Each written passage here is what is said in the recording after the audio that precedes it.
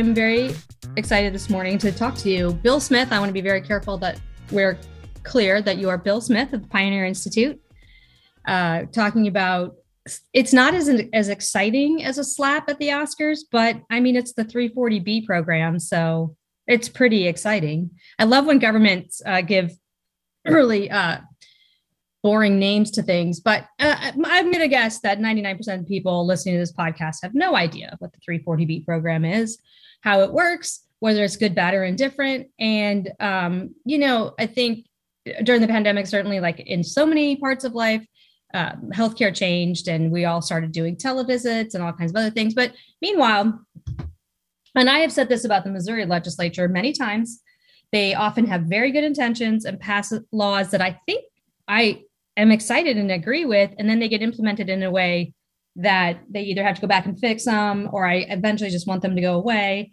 And of course that happens. Of course it happens with Congress too. But what we're going to talk about today is the specific supposed drug program for low-income individuals, which sounds like a great thing, but you're one of the first people who has really researched this and written about it. And so just if you could, in a nutshell, explain what 340B is.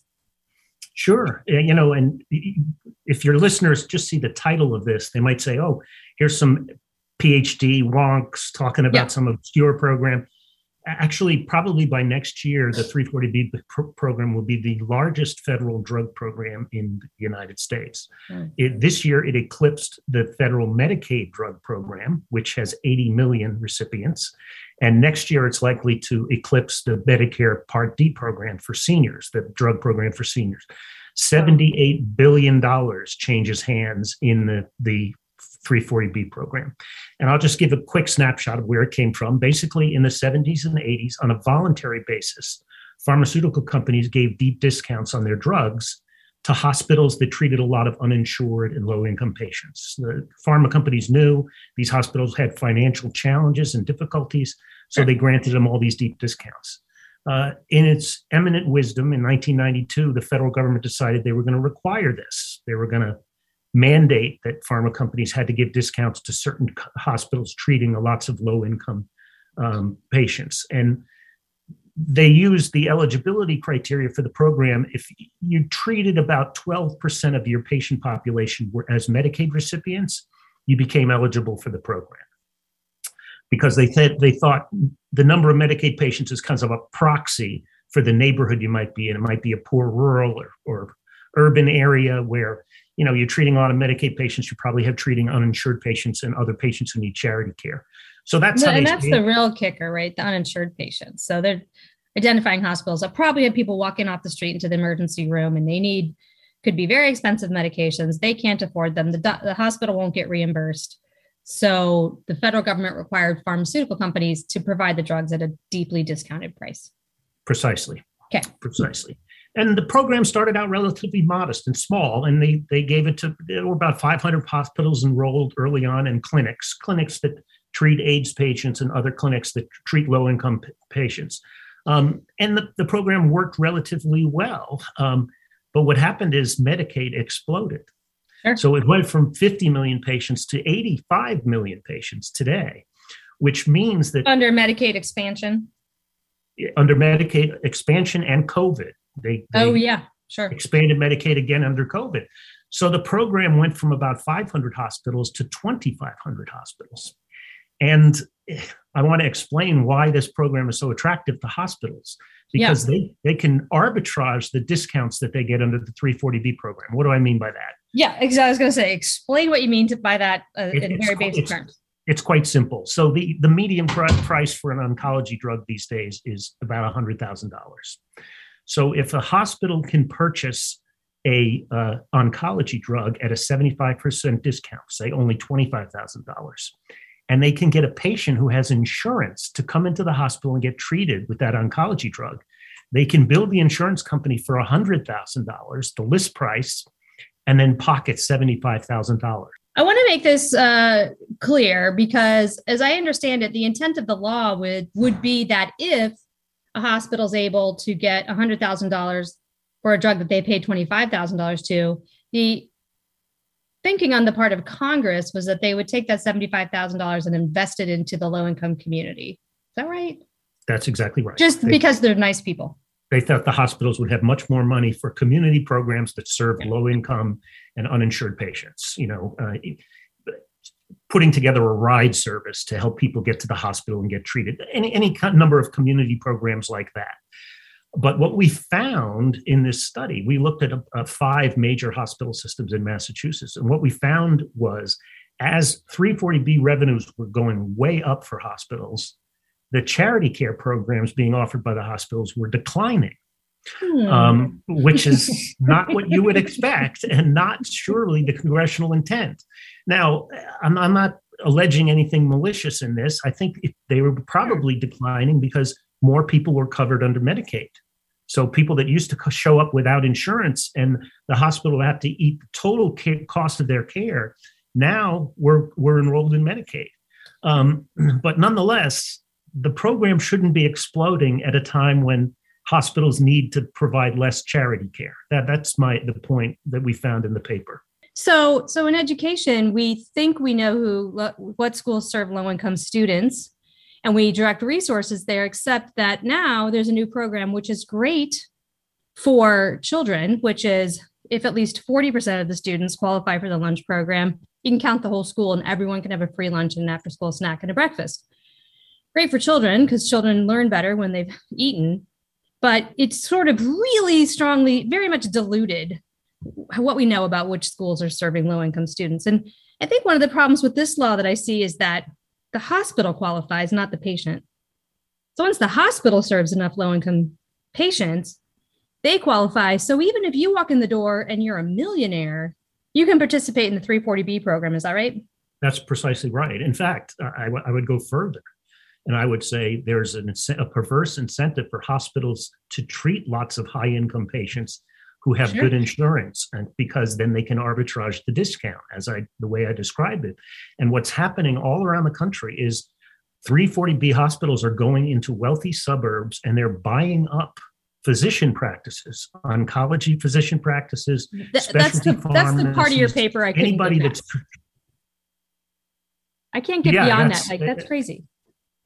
Yeah, and the program was supposed to be enrolling hospitals and clinics located in low-income neighborhoods, rural and urban, but low-income neighborhoods where a patient wandering in is more likely to be low-income or be uninsured. And the opposite is happening. They're expanding into areas where there's very good insurance. And there's even some evidence, and I've read some studies, that they're gaming the system some hospitals are gaming the system to try and enroll 12% Medicaid patients and then stop there and get the discounts, but not go any further in treating low-income patients. So the program needs a major overhaul. And you're right, a millionaire, Jeff Bezos, should not be able to go into Mass General here in Boston and get a 340B drug discount. So how is this affecting the pharmaceutical companies? They're selling everything at a discount, it sounds like. Yeah, this is a huge program and their revenues are taking a big hit. And, I wouldn't be as concerned about that if the revenues that the hospitals were securing were going to charity care. Sure. But that doesn't seem, I wouldn't be criticizing this program, I don't think, for its size or for the revenues that the hospitals are getting if all that money was being spent in poor areas, but that doesn't seem to be the case. You've got some in your paper on the Massachusetts hospitals. You have some revenue numbers, profit numbers, actually, that hospitals are reaping from this program in the tens of millions of dollars. Yeah. So, one estimate, first of all, hospitals don't disclose how much revenue they get individually from the program, not surprisingly. And that's one reform Congress could make. Transparency. Because then we could compare their revenues with their charity care and see whether there was an imbalance. So that's one potential reform that could be made. But I don't want to paint with too broad a brush because we did find hospitals in Massachusetts, Boston Medical Center, Cambridge Hospital in Cambridge, which is a Harvard hospital, that had very high charity care numbers. 10, 15% of their revenues were going to treating low income and uninsured patients. So, this isn't an across the board thing for all hospitals, but a lot of hospitals are gaming the system and are not providing large amounts of charity care.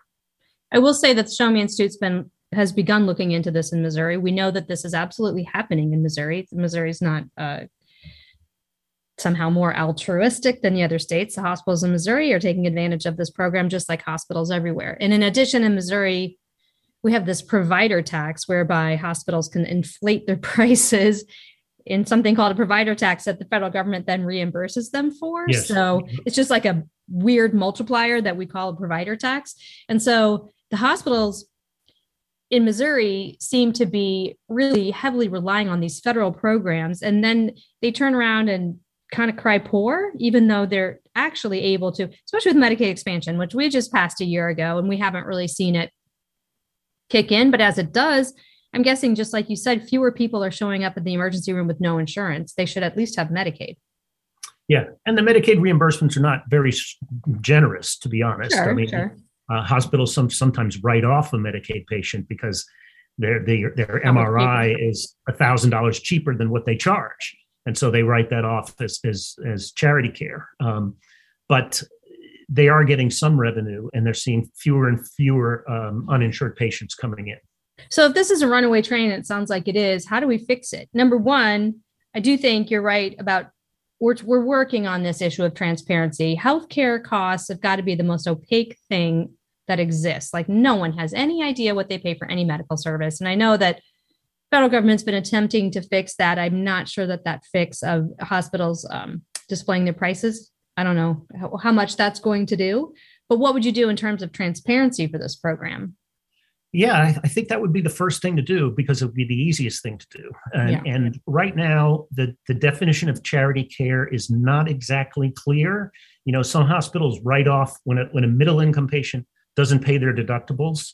Sometimes the hospital writes it off as charity care. And so tightening the definition of charity care and then making hospitals disclose revenue from 340B programs, that would allow an apples comparison between what revenues were coming into the hospital and what they were spending to help with community programs. And I think that might raise some eyebrows. And the Pioneer Institute and the Show Me Institute could start looking at those numbers, precisely. Publishing them, making sure right now there's no legal obligation for a hospital to disclose their 340B revenues. Okay, then what's another fix? Because it seems to me that, I mean, we have prescription drug programs for low-income people, but somehow leveling the playing field rather than certifying the hospital, somehow just certifying the patient. But I'm not sure. What do you think? Yeah, no, I think when you said that the discount should flow to the patients instead of the hospital, I think that's right. I think that you shouldn't have millionaires getting drug discounts through this program. And there should be some income threshold on the patients that can receive 340B drugs. I also think that they need to change the eligibility requirements, because with the expansion of Medicaid, too many hospitals qualify for this program. Many of them not in impoverished areas. Right. And so they're arbitraging the discounts, and the people wandering into their emergency rooms are not necessarily poor. So they ought to tighten up the eligibility requirements. I don't know whether the hospital sites and their satellite offices can only be located in certain areas that have a certain income, but Congress ought to be looking at that, because we can't. Is there any appetite from Congress to fix this? Yeah, I think yes. They know. I think Congress knows how bad the program is, but okay. I'll put my lobbyist hat on, because I was one a long time ago. And hospitals are just very, very influential employers in every congressional district. And this program is expanding, and it's probably going to include 3,000 hospitals soon, which means every member of Congress is going to have a couple 340B hospitals in their districts, which are big employers. So I think the transparency thing might be the easiest thing to do, because you're not harming the hospital's revenue. You're not going after them in any legal way. You're just saying, hey, tell us what's going on with this program, and that might be the one thing that could pass. But I just don't know. I'm not a Hill staffer anymore. I was 30 years ago, but not anymore. So I can't guess on the votes. We're getting into a situation, it seems, where the federal government's paying for medical care. Oh, absolutely. We don't want a single payer system, but with Medicaid expansion, they're paying 90%, and now they're picking up the cost of these drug differentials that are that's going to the hospital bottom lines. It's like we need to figure out how to reverse course on some of this. Yeah, the federal government is going to pay for 50% of healthcare in the United States very soon, and the commercial private health insurance plans are going to drop to into 30% you think? Range. Yeah, that's where we are now. I was looking at some data on it this morning, and that's not a place you want to be, because you're going towards the European system, which many people like. I happen to know that if you get sick in Europe, you don't want to be there. That's right. It's fine to be healthy. You get insurance and it's free, and that sounds great. But if you get some rare form of cancer, you're not going to get the drug, and you're not going to get treated quickly. And not quickly, for sure. Yeah, when the government gets this heavily involved, it doesn't go well for the patients. And it's essentially a monopoly. I mean, the pricing is a huge problem when you have hospitals consolidating, and a lot of doctors' offices are part of major corporations. You know what I mean? And it's no longer just I graduated from medical school, I'm going to get together with my friend and open up a practice. That doesn't even happen. I don't think people realize that doesn't happen that much anymore. Yes. It is now major 340B has accelerated this. In what way? Corporate takeover. 340B has accelerated the corporate takeover of physician practices, because hospitals are going out into the suburbs and buying physician practices so that they can lure in patients who have insurance, and they can get the reimbursement from their insurance company on the discounted drugs. So it's perverse incentives all the way around. Wow, that's crazy. How do the companies like Express Scripts and the pharmaceutical management companies, how do they factor into this? Well, they make a lot of money on it. I thought, that's what I was thinking. They must make a lot of money. Yeah, they first of all, they own a lot of the specialty pharmacies where patients might get infused with an oncology drug. So if hospitals give them very generous reimbursement in those specialty pharmacies, because they want the business. They want to be able to arbitrage the discount that they're getting. So they partner with the PBMs to give them very lucrative reimbursement on specialty pharmacies. They also have looped in, the federal government made the decision, I don't know why, it used to be that you could only have one pharmacy giving out the 340B drugs on the hospital grounds. Okay. The federal government said, no, you can contract with any number of pharmacies you want. So CVS, Walgreens, Rite Aid. CVS and Walgreens are the two biggest contract pharmacies. They're for-profit chains that are now making billions and billions of dollars on the 340B program, because they're dispensing 340B drugs at very generous reimbursement rates, because the hospitals want more patients. Wow. It's like Mass General, which is one of the largest hospitals in Massachusetts. It's a Harvard hospital, an excellent hospital. And I think in 2016, they had one pharmacy dispensing their 340B drugs, and they now have 140 pharmacies dispensing their 340B drugs.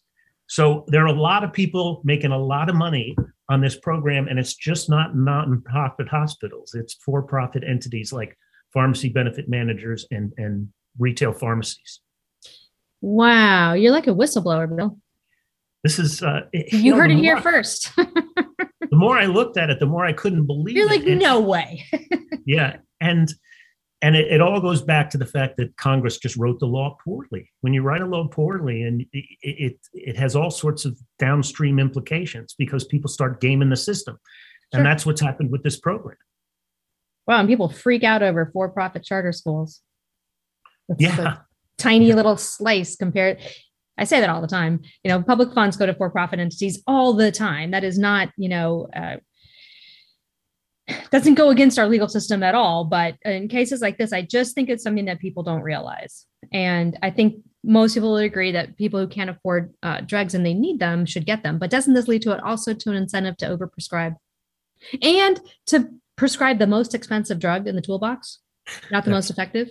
That's precisely right. So if a patient comes in to a satellite office for a 340B hospital, and they can prescribe that patient a $50,000 drug or a $100,000 drug, they're going to make a lot more money on the $100,000 drug. And there is evidence that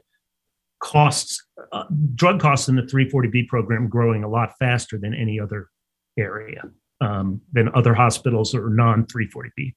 In defense of these hospitals and drugstores, they're just doing what's in their self-interest to do, right? That is capitalism. I mean, the system is set up with a set of incentives, and they are responding to the incentives in the way that you should respond to incentives. It's just the incentives are wrong. Yeah, it's perfectly legal. I'm not alleging they're doing anything criminal, but I think you can take them to task for not spending more on charity care, because I did see examples of hospitals and clinics that were spending a good portion of their revenue on local community programs. And I saw other hospitals that were spending almost nothing, or that at a time when I knew their 340B revenue was growing substantially, they were cutting their charity care programs. That's terrible. So where do you go from here with this topic? Are you continuing to just monitor it? Or are you looking into other states? Well, I want to do as many things like this as I can to build awareness of it, because it seems like such a wonky, nerdy program. It is wonky and nerdy, which I'm but it's gigantic. But it's so gigantic. So Billions. I want to build awareness. I was invited actually to Capitol Hill to talk to Republicans about this program in May. So I'm going to go down and do that. I don't know what their temperature is for doing any reform, but it's gratifying to be invited.